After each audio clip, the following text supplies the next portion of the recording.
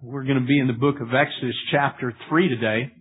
And as we look at the Bible today, I want you to answer that question for yourself again. What do you worship? What do you worship? You know, in the book of Exodus as well, there's the story of how Moses has gone up to Mount Sinai and he's received the Ten Commandments. And he comes back down and the people are apparently worshiping a golden calf. And we know from Jewish commentators, who are the commentators we have the most of on the Old Testament and the most ancient, that it wasn't the fact that they thought that cow or that calf was God. It wasn't that they made up a completely new God, but often in the Egyptian and Canaanite deities, there would be the God upon a bull. It was a symbol of power. It was also thought to be a conduit, so to speak, of which they would go and worship, but it was to the God. The way that we worship through Christ today, the way that Moses spoke for the people that day, how he would hear God's voice and speak to them, they looked at that calf like it would be that symbol in which they could worship through. Now, of course, there were a lot of people who left the Egyptian nation when the Israelites were released. And so some people brought with them their pluralistic worship and their different forms of worship. So some probably actually did, but probably most of those of the nation of Israel saw this as a way, because this is the way it's typically done. We haven't seen God. Surely there's something we can see, a way that we can worship through Him. But it's not the way that God had commanded that they worship. And often when you worship the symbol, that's exactly where it stops. You begin to worship the symbol itself and not the God of the universe who is so much bigger. And we know the very Ten Commandments that Moses was bringing to them was to say, do not worship any graven images. Don't make any idols. You don't need to do that. You're going to know me and worship me. Literally. And so we're going to see there's a covenant name that He's going to give to the nation of Israel. And He says, this is my name forever that He's going to give. But the question that we have to ask ourselves today is, what is it that we worship? What is it that we give the most value and worth and worship to today? You know, most of you, this is not your problem, okay? You are not worshiping a golden calf. You're not even trying to worship through one. That's not the problem. We have other things and other ways that we do it. You know, it might be through this. I would like this opportunity to say, if your TV looks like this, you're probably not worshiping it. But your golden calf might be entertainment. I was talking to a family the other day, and he said, you know, our TV's always on, like 24 hours a day. Like sometimes we turn it off when we go to bed, sometimes not. When we get up, we turn it on, and it's on all the time. And somehow I looked up, and all our meals are in front of the TV. When our kids come in, they go straight to the TV. When I come in, I go straight to the TV. And I recognize that, like, it's just become like this little idol that we just all gather around all the time. And when we turn it off, it just seems weird. Like, it's not right, and like my family kind of gets unnerved. That's a bad sign. Okay? And let me tell you, the television's not evil. Some of the things on it might be, but it's not evil in itself. What do you do with it? Is it where your time and your energy and your resources go? So it's funny. I think some of the pagans would look at us and think, really? You sit in front of a box all day? You know what I mean? I mean, they would think we're primitive. How about this one? Now, we all have one of these. These are not evil in themselves, but it's easy to find ourselves doing the same thing. I come home, even when I'm eating, when I'm with family, you're on your computer. Even when it's family time, even if you're watching television, it's like a double whammy. You know what I mean? I can't even entertain myself, and I can't even do it that way. It's like I just bring it everywhere I go. I gotta have it. You know, this is what if I lost this, do you know my life would be over? I've heard people say that. If I lose that, my life's over. Really? That's a bad sign. At least back it up. I mean, come on. You know, that's a bad sign.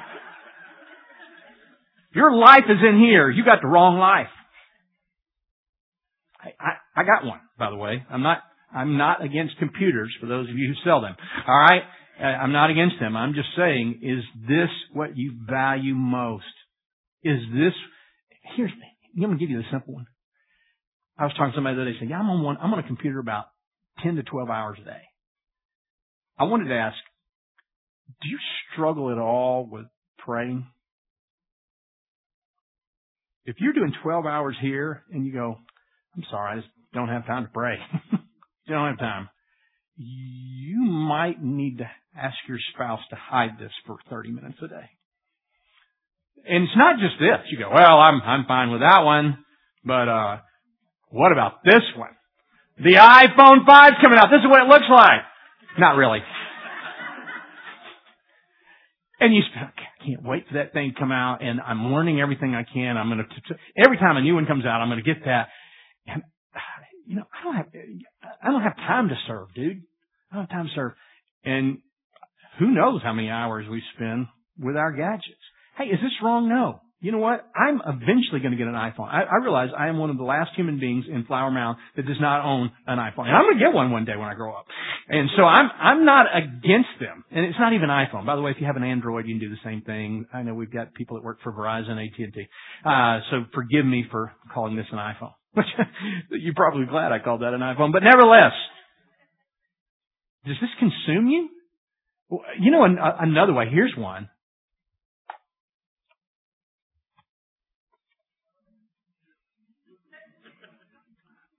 I talked to someone the other day who said, this has been a while back, that I probably am on and off Facebook 10, 12 hours a day. And I was thinking, who do you work for?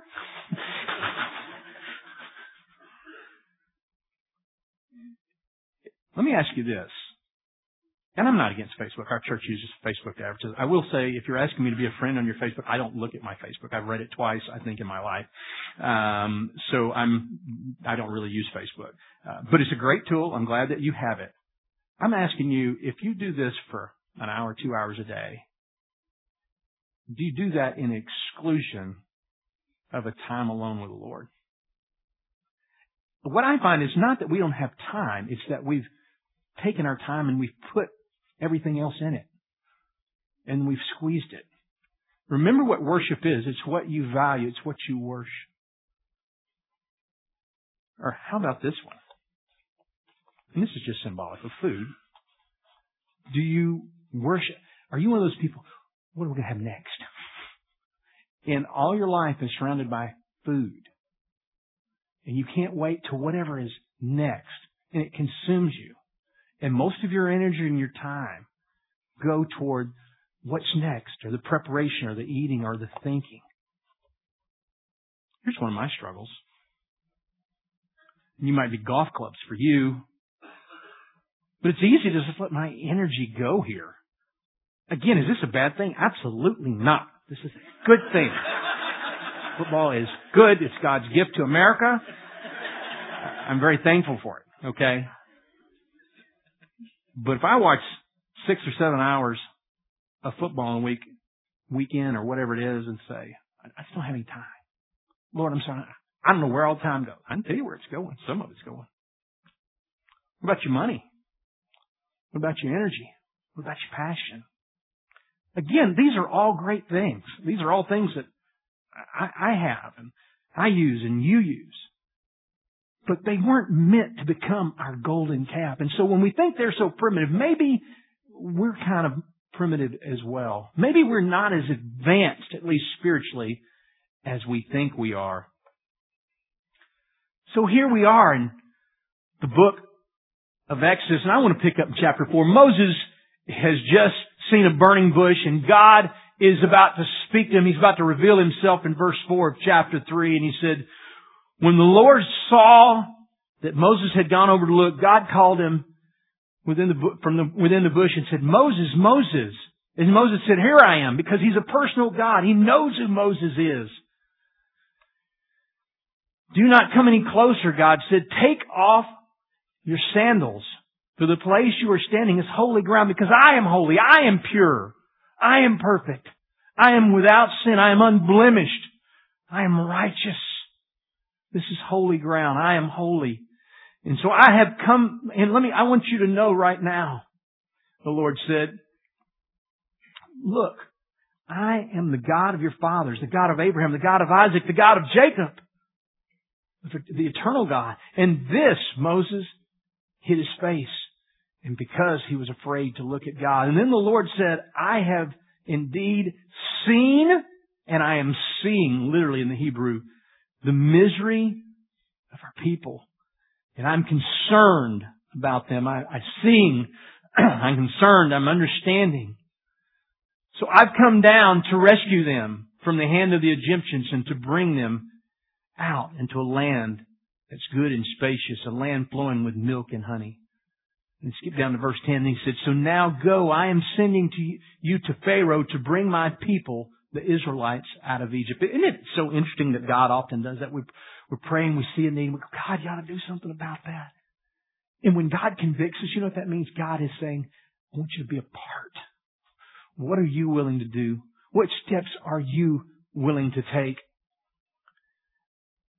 And Moses said, suppose I go to the Israelites and say to them, the God of your fathers has sent me, and they ask me, what is your name? Then what am I to tell them? And God said to Moses, I am who I am. This is what you are to say to the Israelites. I am has sent you. I am. What does that mean, I am? Well, that word is rich. That Hebrew is rich. And we don't have the exact words in our vernacular, in our English translation to give it. But let me just give you some. First of all, it means I am the self-existent one.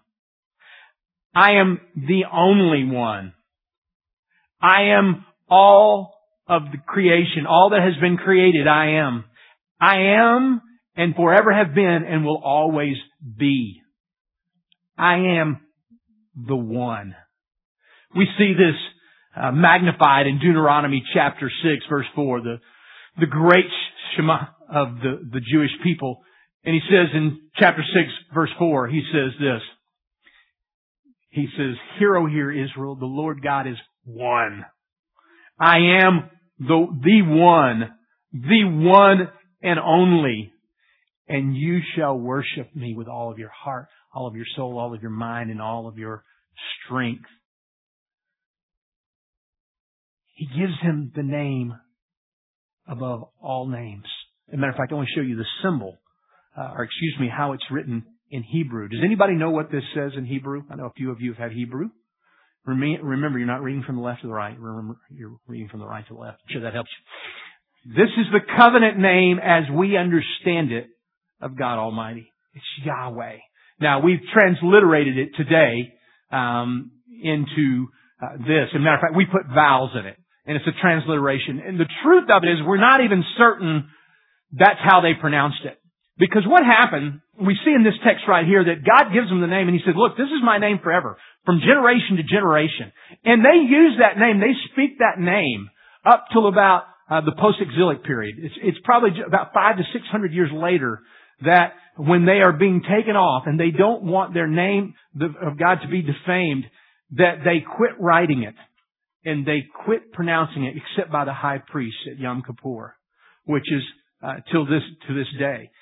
And so, because of Leviticus 24 and because of the commandment that we shall not, take the name of the Lord thy God in vain, they were so concerned that they began to not speak it. But we know it was spoken then, as God reveals Himself. And matter of fact, as I stated earlier, we see right here in verse 16, God said to Moses, say to the Israelites, the Lord, the God of your fathers of Abraham, the God of Isaac, the God of Jacob has sent you. This is my name forever, the name which I am to be remembered from generation to generation. Now, I want to remind you that we are a Trinitarian church.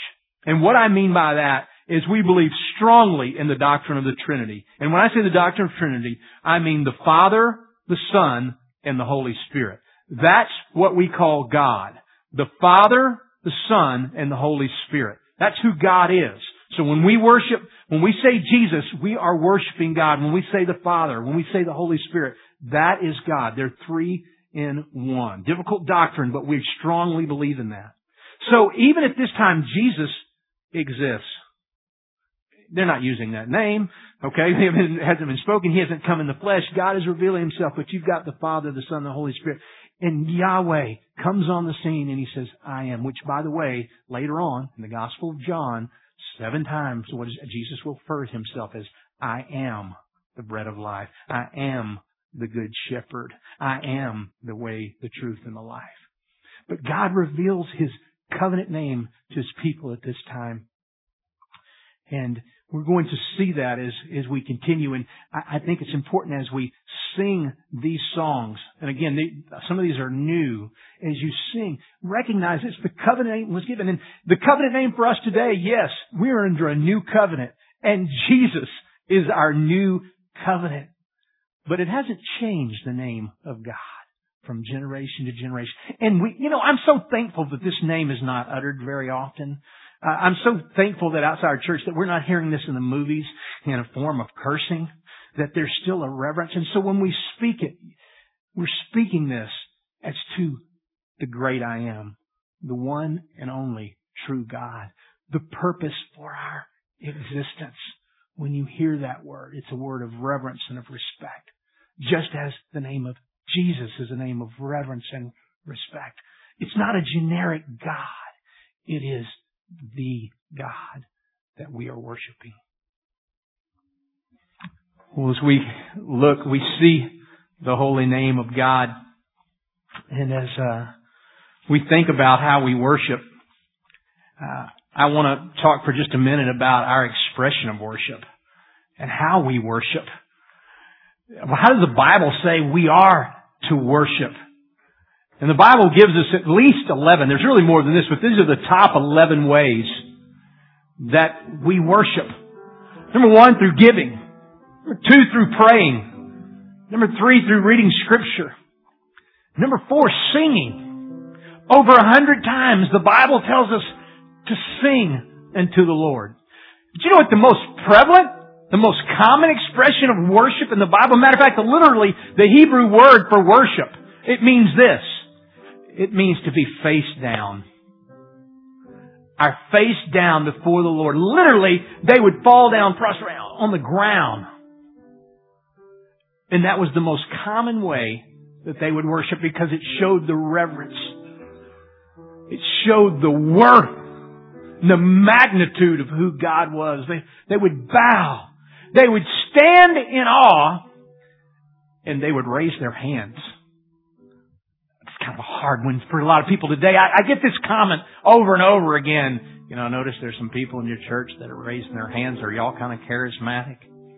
No, it's just some people. That's just a biblical form of worship. And I don't command anybody or even push anybody to worship a certain way. I think that should be something that you do from your heart. But when somebody stands in worship, it's a sign of surrender. We have a lot of police officers or law enforcement people here. And when they go to arrest somebody, you know what they ask them? Raise your hands. You know why? Because it says, I submit myself to you. You have the power. You have the authority. I surrender. And that's the picture of hands raised to God. I surrender to you, God. You are the power. You are the glory. You are the authority. I raise my hands to you. Other times we see in Scripture clapping. And when you clap, we don't clap for the musicians, or you shouldn't. You don't clap for me. It's a form of praise. Playing instruments. And then I almost didn't list this number 11 one because it'll totally wig you out. We've got a lot of people from different backgrounds. A lot of you, 1 out of 3 people a few years ago were raised Catholic in our church. A lot of you were raised Lutheran and Episcopalian. Some of you were Baptist. And this completely wigs you out. Dancing in the Bible. And we don't know how to do it today properly, probably. So we don't really do it that much. But, sometimes if that happens, that's fine. And here's the truth. Raising your hands, clapping and dancing, you do that already. You do it. I want to show you some examples of you doing. I want to show some slides here for just a moment. These folks right here are worshiping. You can call it what you want, but they're worshiping. That's what they're doing. Okay? These folks right here are worshiping. There's about 85,000 of them all worshiping. Even the Baptist schools. They got their hands raised and they're worshiping. They're giving value. They're giving honor. Even the Cowboys who don't win, they paint their face. How about this? If you're over 50, you know who that is? Taylor Swift. Your kids may worship her. Here's another one. I guarantee your kids know who this is. What is that? They're saying, boy, we surrender you. You've got the power. We bless you. Oh my goodness, we want you. That's what they're saying. So, when we see it's not something we don't do. When our team scores a touchdown, we get up. We worship. We get a raise. We get promoted. Yeah! Yeah, baby. Our kids graduate. Yeah! It's not something we don't do. It's who do we do it for? Again, hey, I am not a pastor. I would feel very uncomfortable if everybody just got up right now and goes, all right, here we are. Because I don't want you to be manipulated, but I want you to know it's okay. I want you to know that if that's what the Spirit of God is doing in you, then it's good. And it's all right. It's worship. And that feeling you feel for your team, for your musician, for your child, and when you honor them, how much more should we honor the God of the universe, who's given us a new covenant name, by the way, Jesus. The great I Am came and He dwelt among men. He became flesh and He died so that at the name of Jesus, every tongue would bow, every knee should bow, and every tongue confess He is Jesus.